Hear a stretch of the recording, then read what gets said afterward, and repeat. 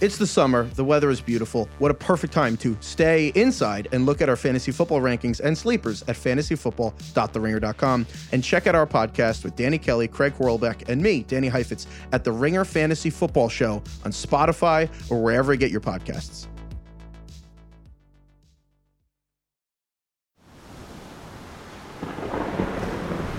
(1678) The Ocean. There is a sea captain who has sold his soul to the devil. Or anyway, that's what people say about him. You know how people love to talk when it comes to sea captains and their various soul-selling shenanigans. Sailors get together. Oh, my captain's a real hard ass. He's always making me swab the quarterdeck. Oh, really? Wow, what a jerk. My captain is also a real hard ass. He's bound by a blood ritual to the Lord of Hell, the beast who devours this world.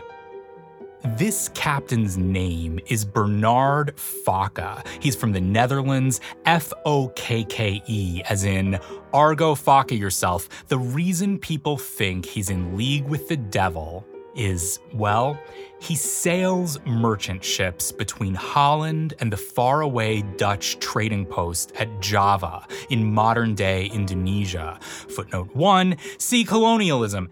And he's fast. Suspiciously fast, perhaps satanically fast. No one makes this trip as fast as he does. In 1678, Captain Fokke makes it in a blazing 3 months and change. Okay, 3 months maybe doesn't sound that fast, but remember, it's the 17th century. As far as anyone in 1678 is concerned, sailing from Amsterdam to Jakarta in 3 months is quantum computing. The best chess player in the world in 1678 would get crushed by an AI game engine powered by a 3-month Holland-Java merchant voyage. People are like, how is Captain Fokke doing this? Innovation, technique, favorable winds? Incorrect! Satan. On one of these trips, something terrible happens aboard Captain Fokke's ship, taking everyone by surprise, since vessels driven by a pact with pure evil normally have only the nicest voyages. Different stories disagree about what this terrible thing is. Some say it's a murder. Some say it involves pirates. Some say the most boring crew member on the ship forced everyone to listen to his fan theory about how Han Solo actually did know what a parsec was in the cantina on Tatooine, a truly unspeakable act. Whatever happens, the ship is now cursed, doomed never to return to dry land. The men on board are forced to sail the seas forever. The name of this ghost ship is the Flying Dutchman. For centuries, its harrowing tale is passed down to terrify seagoers. Sailors who see the Flying Dutchman report a pale ship drifting through a dark mist in an eerie silence broken only by the faint droning of a spectral voice declaring that an expert pilot like Han would never confuse a unit of distance with a unit of time. And would you please just look at this one Reddit post? It really clears everything up. And so the Flying Dutchman drifts upon the oceans forever. The only two constants in the legend: number one, the ship exists in a state of eternal unrest. Number two, when you see it, disaster is about to strike. In July of 1881, for instance, a ship carrying 2 English princes saw the Flying Dutchman off the coast of Australia. A few hours later, the sailor who first sighted the ship fell off the top of the mast and was, in the words of one prince, smashed to atoms. The princes were fine. As with most things in life, encountering a ship of the damned is a much nicer experience if you're rich.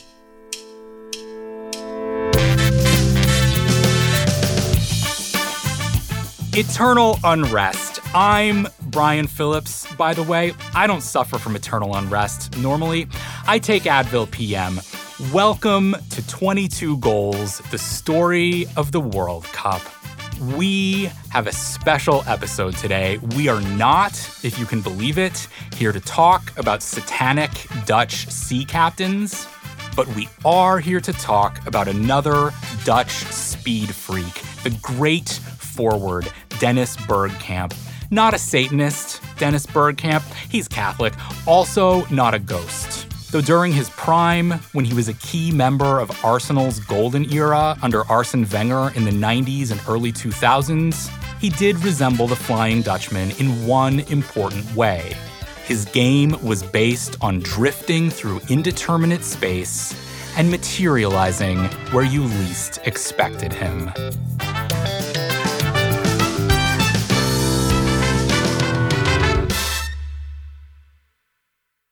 Okay, this is going to be fun. We're going to talk about one of Bergkamp's most celebrated goals, his stunning late winner against Argentina in the 1998 Men's World Cup. Just an impossibly lovely goal.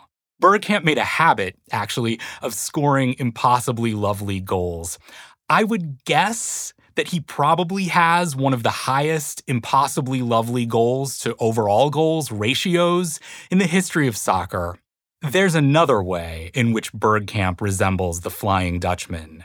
Whenever you saw him, there was a really good chance that you wouldn't believe your eyes. Bergkamp played in the 90s and early 2000s during a moment when soccer was changing, was modernizing.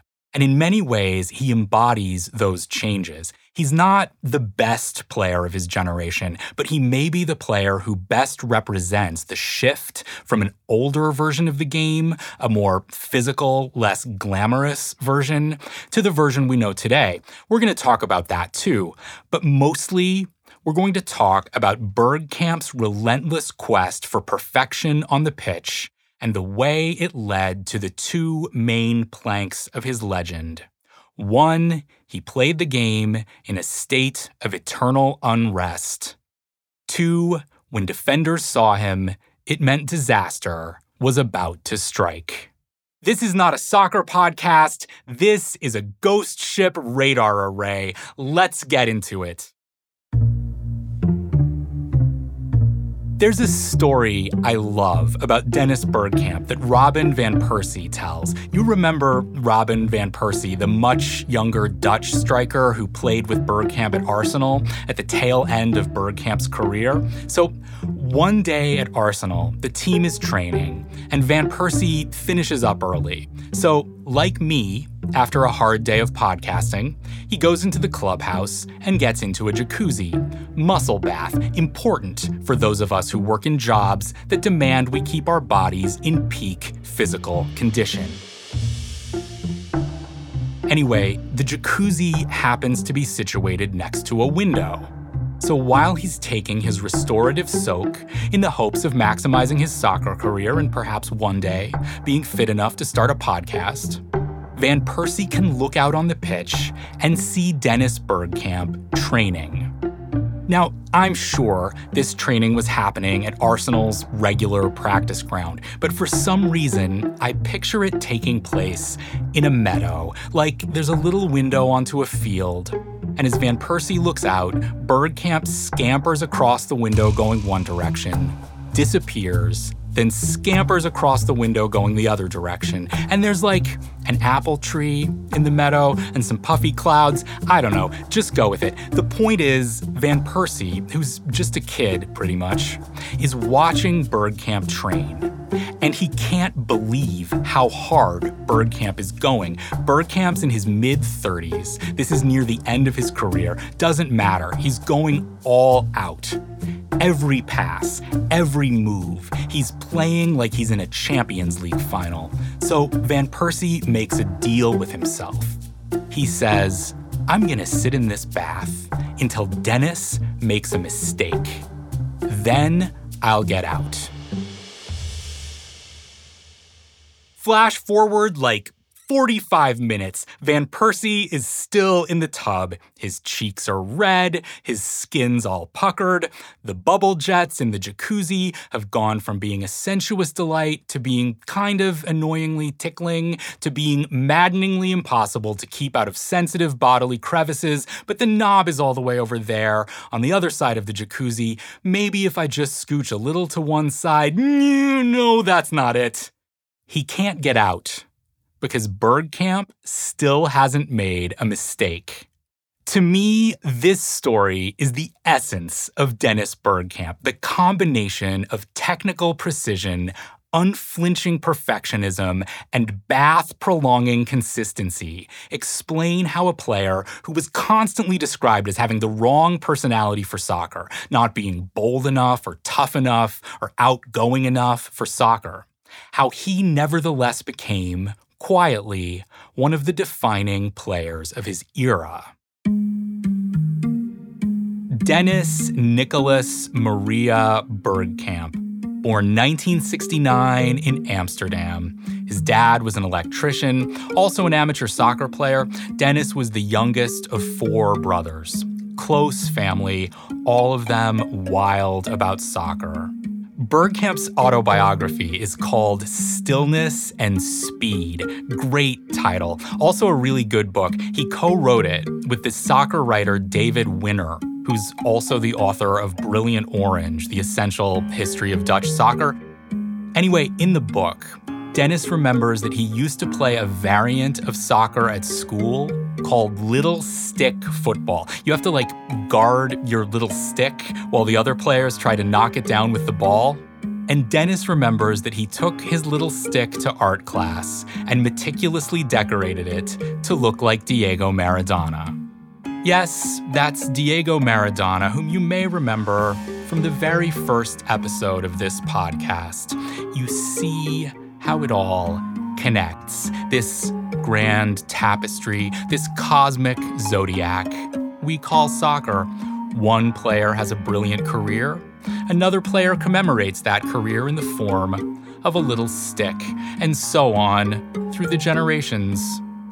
When I close my eyes, I sometimes see the whole thing spread out before me, a vast and shifting constellation of stars and little sticks painted to look like other stars.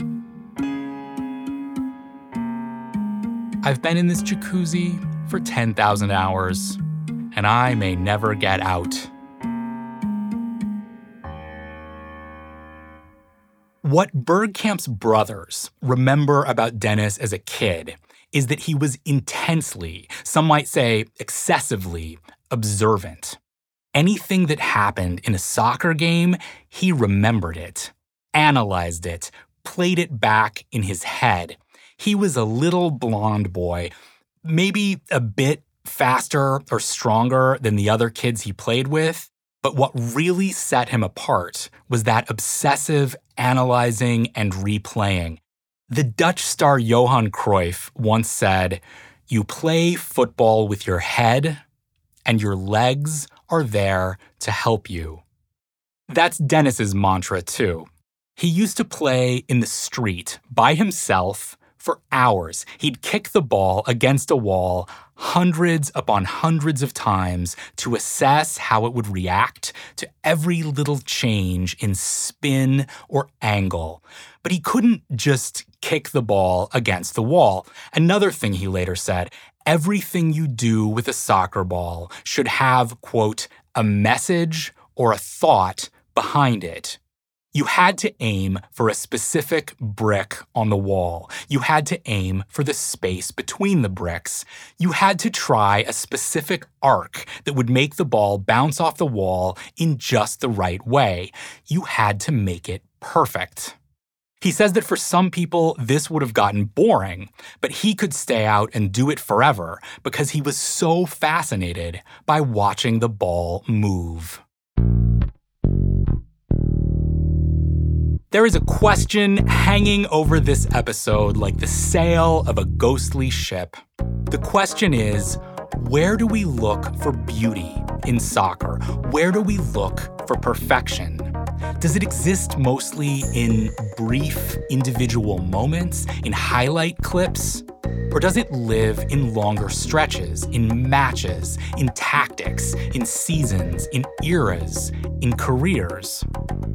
Here's something Virginia Woolf once said that I think about a lot when I think about Dennis Bergkamp. She said we ought to read for chapters, not for sentences, for beauty not tranquil and contained, but wild and fleeting like the light on rough waters. I love that line, but there's something kind of contradictory about the way I love it. I love it partly because it feels true, but I also love it because it's so perfect in itself, because it points toward the idea that beauty lives in durations longer than mere sentences, and it's also a beautiful sentence. Dennis comes up through the youth academy at Ajax, spelled like Ajax, the most successful club in the Netherlands, successful in part because of its aptitude for developing talented youth players. Convenient. His mentor at Ajax is Johan Cruyff, one of the greatest stars ever to play the game.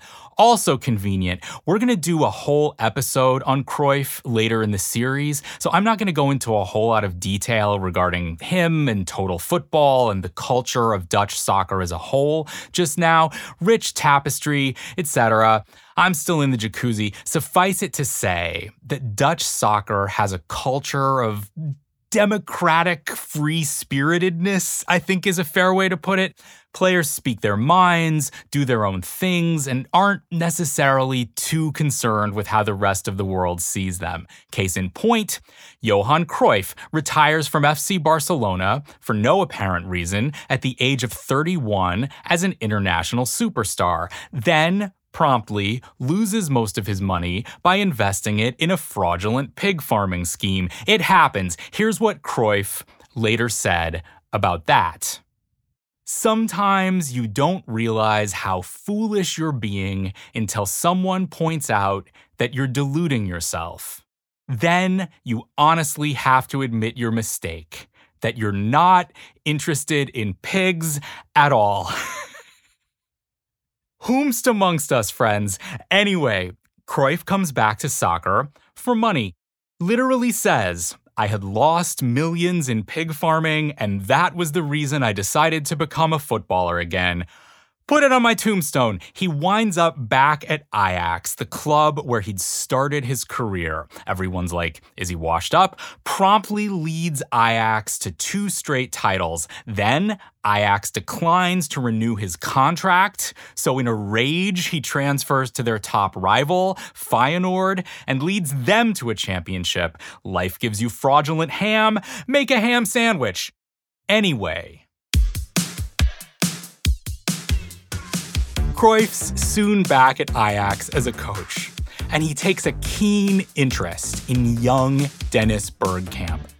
Unusually, for a talented soccer player, Bergkamp keeps going to regular school even after he starts playing for the Ajax first team.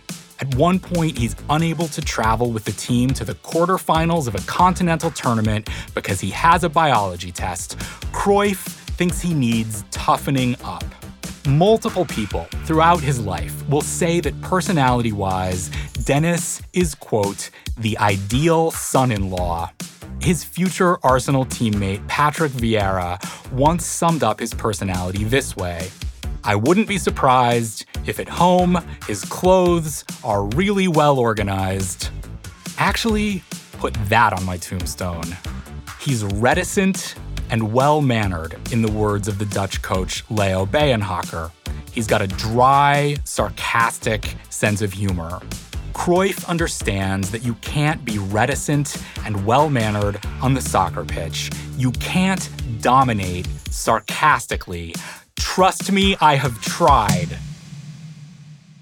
And one of the fun things about having Cruyff as your mentor is that Johan Cruyff loves conflict the way Bernard Faca loved selling his soul to the devil, allegedly. Maybe no one in the history of soccer has enjoyed straight up fucking with people as much as Johan Cruyff. It's like, what if Patrick Beverley were your life coach? So he's constantly inventing little ways to screw with Dennis's head and make him more of a killer. If Dennis is playing well, Cruyff drops him to the reserves. If Dennis is scoring goals, Cruyff makes him line up as a defender, that kind of thing. Dennis loves this, strangely. He says that when there's a problem, it interests him. It wakes him up. He gets better. A little later on, Louis van Gaal, another legendary Dutch coach, has the idea that instead of playing as a winger, where he's been lining up, he ought to play in the center of the pitch, not exactly as a midfielder or a striker, but as something in between. He can inhabit that uncertain space behind the front line and drive defenses out of their skulls because they won't know what to do with him. Remember, this is the late 80s, early 90s. The false nine doesn't really exist yet. No one knows what Dennis's new position is even supposed to be called. Dennis thrives in this ambiguous role. When he scores in 10 consecutive matches, the press starts calling his new position Shadow Striker, which you have to admit is a pretty rad job title. Where do you work? Well, I work in logistics for a regional wholesaler. What do? I'm a Shadow Striker. It just makes any profession immediately sound like 50 times cooler. My advice, if you're bored with your job, start calling yourself a shadow striker. Your job will immediately kick ass. I hear you saying, but I don't work in the shadows and I don't strike anything. Words mean nothing. Take it from me, a professional writer. Scratch that. A professional shadow striker. He thrives at Ajax. He gets called up to the Dutch national team. He scores 3 goals at the 1992 European Championships. He's out of school at this point. By the way, in 1993, the year he turns 24, he figures the time has come. Like all Dutch soccer stars, once they reach a certain level, he's ready to move to a bigger soccer country, a bigger league. Any team in Europe would love to have him. He could move to Barcelona, where Johan Cruyff is now the manager. He could move to AC Milan, an attack-minded club whose style of play suits his strengths, and where his fellow Dutch stars Marco van Basten, Frank Rijkaard, and Ruud Gullit have all made names for themselves. Or he could be an independent free spirit who goes his own way, who writes his own chapter. Inter Milan, a defensive team, a badly run team. They come to see him. Hey, Dennis, we'd like to play a more attacking style. He's like, cool. They're like, we want you to be the face of our new look club. He's like, I'm listening. They're like, also, would you care to invest in our 100% legitimate pig farm? He's like, yes. So he moves to Milan and has a terrible experience. Inter doesn't actually change their style, but they still seem to blame him when they lose. His fellow players resent the fact that he doesn't hang out with them in his free time. It's not that he has anything against them. He's just an introvert and doesn't speak much Italian. In his memoir, the person he mostly talks about hanging out with in Milan, apart from his wife, is his landlord, a dissatisfied Inter fan who enjoys complaining about Inter. His landlord has a cool Ferrari and says, if you score 20 goals, you can have this car. Dennis is like, oh, I'm getting that car. He does not get that car. 2 miserable seasons at Inter later, he's scored 11 total league goals, and he's ready to drive his own car the hell out of Dodge, even if it takes 3 months.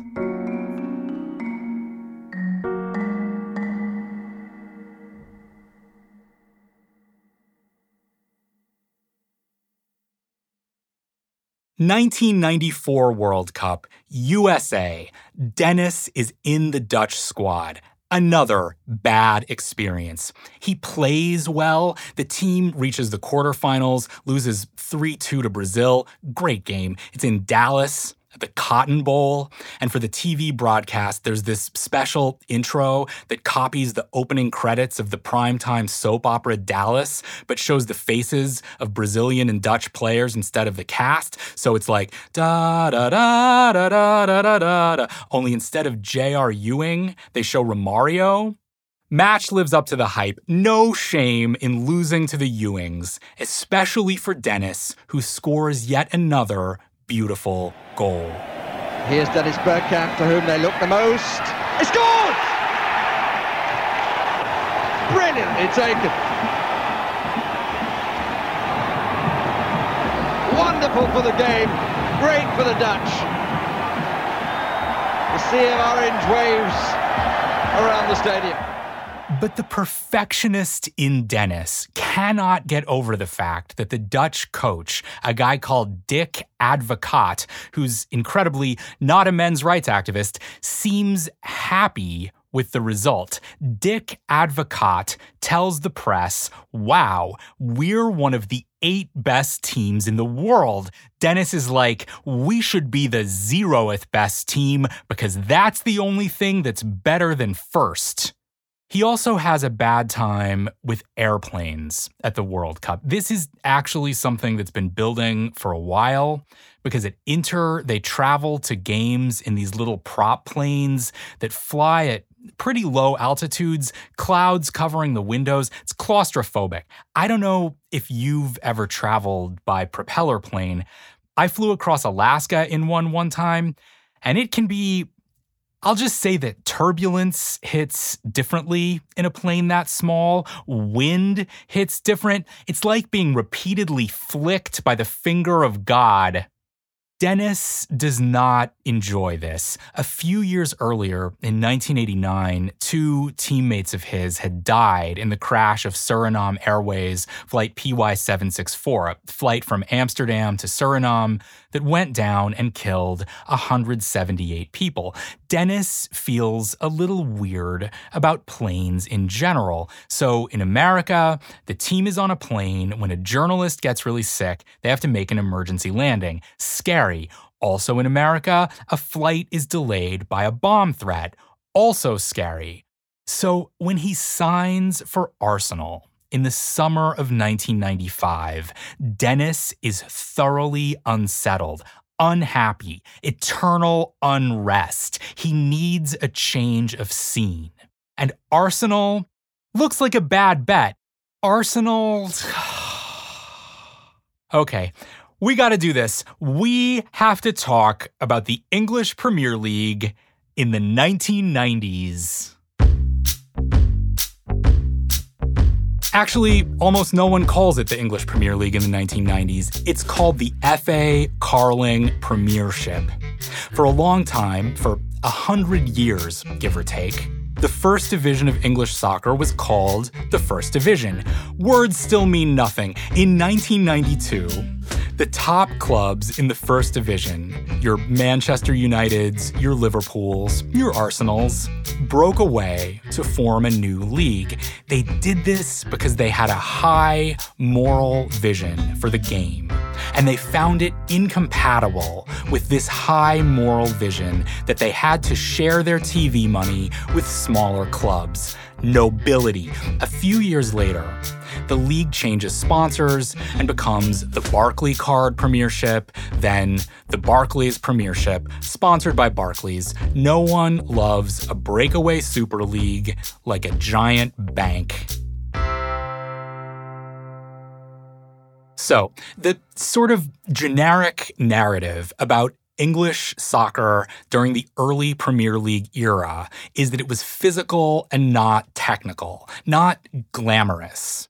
In Italy, in Germany, in the Netherlands, the game was played with a certain precision, a certain coordination. Players were graceful. They controlled the ball. They kept possession.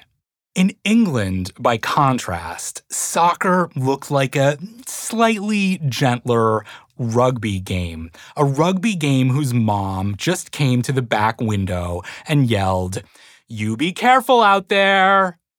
There was a lot of walloping of various pieces of equipment and body parts, a lot of 1960s Adam West Batman intertitle onomatopoeia. Biff, zang, croup, smork.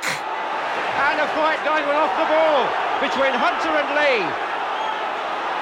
The fists were flying, and that's been brewing for quite some time. And it looks to me as if it's broken out again. It's broken out again, and now this time, a complete free-for-all. A lot of that. Also, a lot of 78-yard passes towards center forwards named Brian. Idiots. And then, the generic narrative goes, starting around the mid-90s, the TV money got bigger and the game got more sophisticated. David Beckham came along. He turned 20 the year Bergkamp moved to Arsenal. And players started to realize that the answer to what's your skincare routine should not be lager. Passes got shorter. Players got more advanced. That's the generic narrative. I think it's true, mostly. Obviously leaves a lot out. I sincerely believe that George Best, for example, did wash his face before going to bed most nights, though admittedly he sometimes washed it in lager. But mostly true. And if you're going to identify a pivot point when the league started to shift from the old terrace hardman style to the new satellite TV style, you could do worse than to select the moment when Dennis Bergkamp came to Arsenal.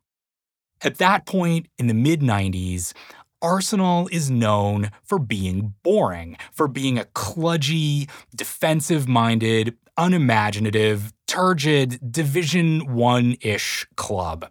A club with no shadow strikers of any kind, and probably not even a shadow smorker. But as soon as he got to London, things immediately got off to a great start. Dennis got lost trying to find a gas station, and when he finally pulled into one, he pulled in facing the wrong way, or he blocked some other cars. Anyway, this guy jumps out of his car and starts yelling at him, "You moron, what do you think you're doing?" etc. And then he takes another look and stops short and says, "Wait, are you Dennis Bergkamp? Did you just sign for Arsenal?" The guy's Ian Wright. Yes, that Ian Wright. Arsenal legend, Ian Wright. Dennis Bergkamp's future longtime strike partner, Ian Wright. My ringer colleague, Ian Wright. One of the few elite athletes fit enough to make the leap up to podcasting. They immediately hit it off. A few years ago, Wright remembered their bizarre petrol station run-in for an interviewer. And I go like this, "Dennis Bergkamp," he says, "Ian Wright." And we couldn't believe it. This was a weird meeting, but already way better than hanging out with the Ferrari-owning landlord back in Italy. I was like, wow, can't believe it, man. Wow. I was actually doing that in the car. 1 year later, Arsenal brings in a new manager, a relatively unknown French guy called Arsène Wenger, who eventually brings in a young French striker called Thierry Henry. Wenger introduces a wild new approach to diet and fitness where the players are expected to eat a vegetable at least once a week. That has never happened in English soccer before. And he brings in a wild new approach to tactics in which he's like, what if we tried to make soccer, wait for it, fun? Dennis Bergkamp isn't the biggest star on the team, but his imagination, finesse, and technical exactitude are essential to the whole project. People who played with Bergkamp love to talk about how you can't really appreciate his game if you didn't play with him, because a lot of it is stuff you don't necessarily see. It's the absolute confidence that you're going to get the pass in the exact right place every time. The confidence that if you manage to fling the ball in his general direction, there's a good chance he's going to do something non-obvious and brilliant with it. The knowledge that he's going to drift into spaces that leave the other team so vulnerable that their whole defense breaks down. The ghost ship is terrifying until it's on your side, at which point you realize that ghost ships actually make the best friends of any variety of frigate or large watercraft. Arsenal wins the title in 1997-98. They don't finish 0th, but they do finish first twice, once in the Premiership and once in the FA Cup. After a lot of frustration, after writing a lot of lovely sentences in books that didn't quite work, Dennis is now officially back in the chapters game. Cut to the 1998 World Cup in France. It's important, actually, that the tournament is in France, because Dennis's anxiety about flying has only gotten worse. It's a strange thing. He's found that a day or two before he has to get on a plane, he starts to feel incredibly tired. He feels heavy. You play football with your head, and your legs are there to help you. Now his legs feel like lead, and his head feels wrong. Before he gets on a plane, he starts shaking, starts panicking, unpleasant. After the flight back to Europe from the '94 World Cup, he needs to sleep for 2 whole days before he recovers. So he looks at his options. He thinks, well, I could do some intense therapy and try to find a way to manage this condition, or I could say hell with it and stop putting myself through this horribly painful experience that I hate. He says hell with it, tells his agent he's not flying anymore. I have always loved this about him so much. It's like reading the space on a soccer pitch. He looked at his situation, analyzed all the moving parts, and made the choice that would produce the best outcome regardless of what anyone else might think. He and his agent tell his coaches they're supportive. From now on, he's only going to play in matches he can reach by car. Forms an incredibly close friendship at Arsenal with the kit man, the guy who takes care of the players' uniforms, because that guy drives into all the games. And he gets a new nickname. Do you know what it is? If you do, I'm guessing you've been screaming it at me every 5 minutes since the start of this podcast. If you don't, you might want to sit down, because as sports nicknames go, they don't get much better than this. In fact, I'd say that there's a good chance whoever came up with this nickname sold their souls to the devil. He becomes the non-flying Dutchman. I'm sorry, that nickname just makes me so happy. Imagine if someone came up with the term shadow striker to describe you, and it was only the second best name you were given in your career. Nice thing about France, if you play in England, it's accessible by ground transportation. Thank you, Channel Tunnel. So Dennis gets in whatever the cool Dutch version of the old John Madden bus is, with whatever the cool Dutch version of turducken is for a snack, and drives to the World Cup. Maybe it was just regular turducken. That sounds Dutch. And here we go. This is a strange era, by the way, for the Dutch national soccer team. I'm not going to get too far into it. They're all strange eras for the Dutch national soccer team. They don't win the tournament. They never win the tournament. Incredible team, incredible collection of talent, and actually less infighting than usual. There's often a lot of infighting in Dutch teams. The Johan Cruyff school of conflict resolution is alive and well. Leave it at that. This year, the players are pretty unified. Dennis really enjoys that. He's still the ideal son-in-law. Dislikes intra-team friction that goes beyond, like, some subtly sarcastic jokes. But it's interesting because, well, he's just won the title with Arsenal. He's still early in an era-defining run at Arsenal. He's writing chapters, he's writing books, but he's still one of the greatest constructors of sentences in soccer.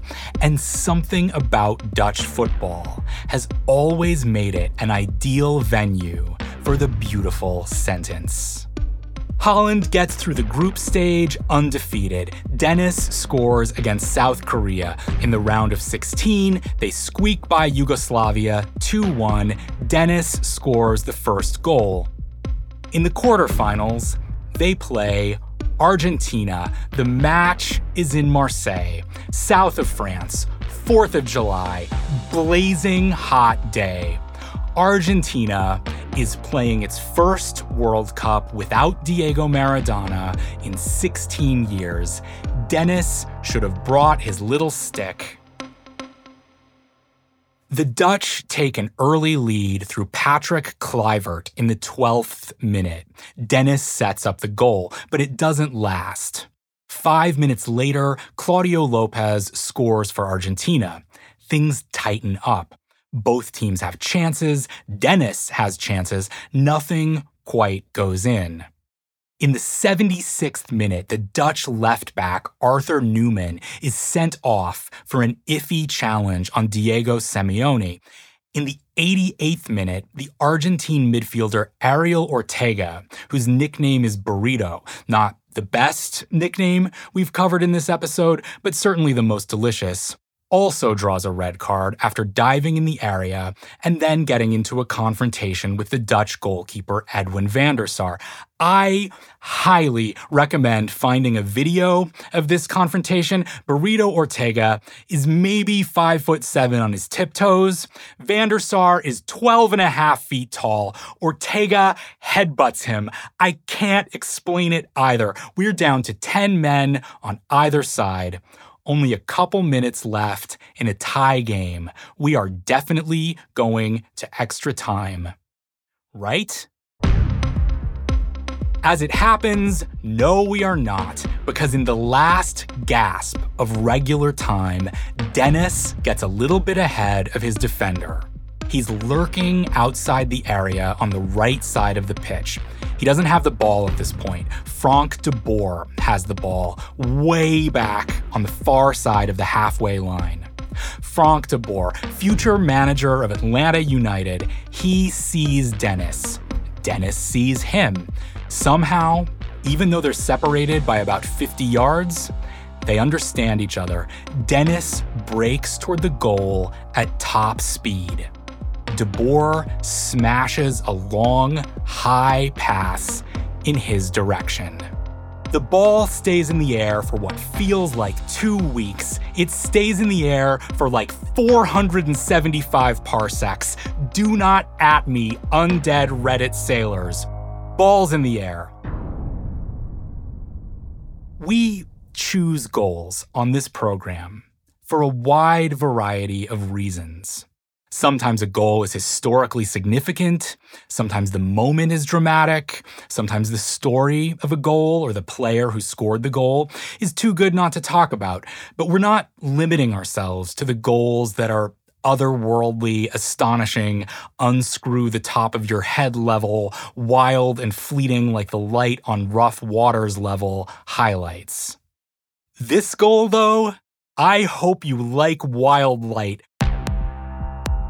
Bergkamp sprints toward the goal, looks back maybe once to assess the flight of the ball. He said afterward that he didn't need to look back because the weather conditions were such that he could predict the timing of the ball's flight without watching. Ladies and gentlemen, meet Dennis Bergkamp. He leaps into the air. Super unexpected jump, at least for me when I watch this. Just leaps as hard as he can. He explains later that this is a tactical choice because if he waits till the ball is on the ground to control it, it'll have to bounce and he'll be at the corner flag before he gets it stopped. And he doesn't want to be at the corner flag, he wants to take a shot. So, because the weather has allowed him to calculate the ball's flight trajectory within a small margin of error, he jumps high. Did I call him the non-flying Dutchman? Terrible nickname. The ball comes over his shoulder. He stops it with his foot. And because he's still so high in the air, he's able to use his descent to cushion the ball and control it so that by the time he lands inside the area, the ball is dead at his feet. We're not done. He's got a defender glued to his hip. Roberto Ayala, longtime captain of Argentina. Not the captain in this game, but a great player. This is not his fault. Dennis beats Ayala to the ball and gently flicks it with his right foot across his body past Ayala, who staggers to his left. He pauses for about a quarter of a beat, then strikes the ball with his right foot toward the far post. It's a high shot. Goalkeeper has no chance. Dennis later says he knew he was going to score the way a darts player knows he's about to hit a bullseye. Boom, 2-1 Holland, game over, pure light. The goal is so incredible, is an act of such sheer loveliness, that I just said boom when I really should have said smork. Het balbezit voor Frank de Boer. Frank de Boer speelt de bal heel goed naar Dennis Bergkamp. Dennis Bergkamp. Dennis Bergkamp neemt de bal aan. Dennis Bergkamp. Dennis Bergkamp. Dennis Bergkamp. Dennis Bergkamp. Dennis Bergkamp. Oh! Frank de Boer speelt de bal naar Dennis Bergkamp. Die neemt de bal feilloos aan. En hij schiet de bal. That Dutch commentator definitely said smork. Dennis falls to the ground with his arms outstretched. Holland moves on to the semifinals. They lose to Brazil on penalties. Dennis makes his. Who cares? The goal against Argentina is such a marvelous thing. Sometimes it's enough that the marvelous thing exists, regardless of who wins a soccer tournament. I don't know. Sometimes a goal is so splendid that it just makes everything around it recede in importance. I don't know if perfection can exist for long stretches. I know it can exist for short moments. We read for chapters and not just sentences, it's true. But 187 years passed between the moment when John Keats said a thing of beauty is a joy forever and the moment when YouTube first launched, and Dennis's goal against Argentina may be the clearest possible link between those two events. He touched the ball 3 times. It took 2.5 seconds. Play it back once, and you'll remember it the rest of your life.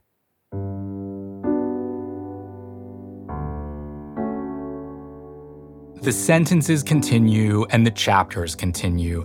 In 2004, Dennis plays a prominent role in an Arsenal team that goes an entire league season without losing a single match. Maybe perfection is possible over long periods of time. It's almost enough to make you think a team could finish in 0th place. The Premier League becomes the dominant sports league on earth. TV becomes more important. Highlight reels become more important. The internet becomes somewhat important, people say. Soccer purists hate all this stuff, but not even soccer purists can deny loving Dennis Bergkamp. He keeps producing moments so incredible that your jaw forgets to drop. Let's go out with a couple of recommendations. Go to YouTube and search for Bergkamp's assist to Freddie Ljungberg against Juventus in 2001. When you're done crying, do a search for Bergkamp's goal against Newcastle in 2002. I don't have the emotional bandwidth to describe that one right now. That one was named the greatest goal in the history of the Premier League. It's too good. I can't even tell you.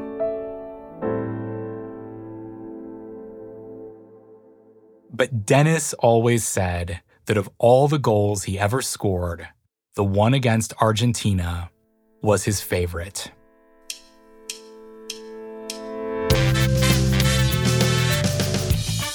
This is 22 Goals, the story of the World Cup, written by me, Brian Phillips.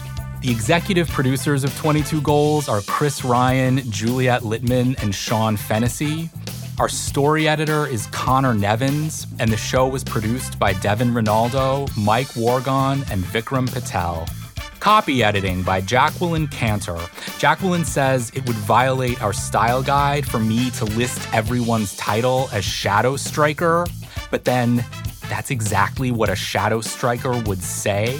Fact-checking/shadow striking by Kellen B. Coates. The sound design in this episode is by Devin Ronaldo, who also composed the theme song and many of the music tracks, and performed non-trivial amounts of shadow striking.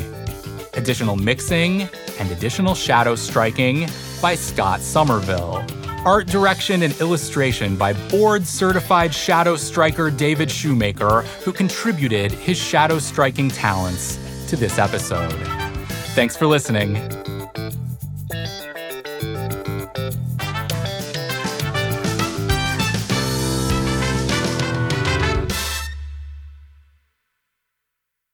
Wake up, out of bed, losers. It's time for your podcaster workout. People ask me, how do I get fit enough to start a podcast like this? Step 1, lift a car above your head. What? You don't think podcasters can lift cars above their heads? You don't think Chris Ryan can lift a car above his head? Newsflash, he can lift your car above his head. Look out your window. Chris Ryan is standing in your driveway lifting your car above his head right now. Andy Greenwald's juggling your jet skis. Why do you have so many jet skis? Step 2, 25 push-ups. Step 3, eat an egg. No, not raw. Make an omelet. I recommend goat cheese. Step 4, lift 2 more cars above your head. Warm up over.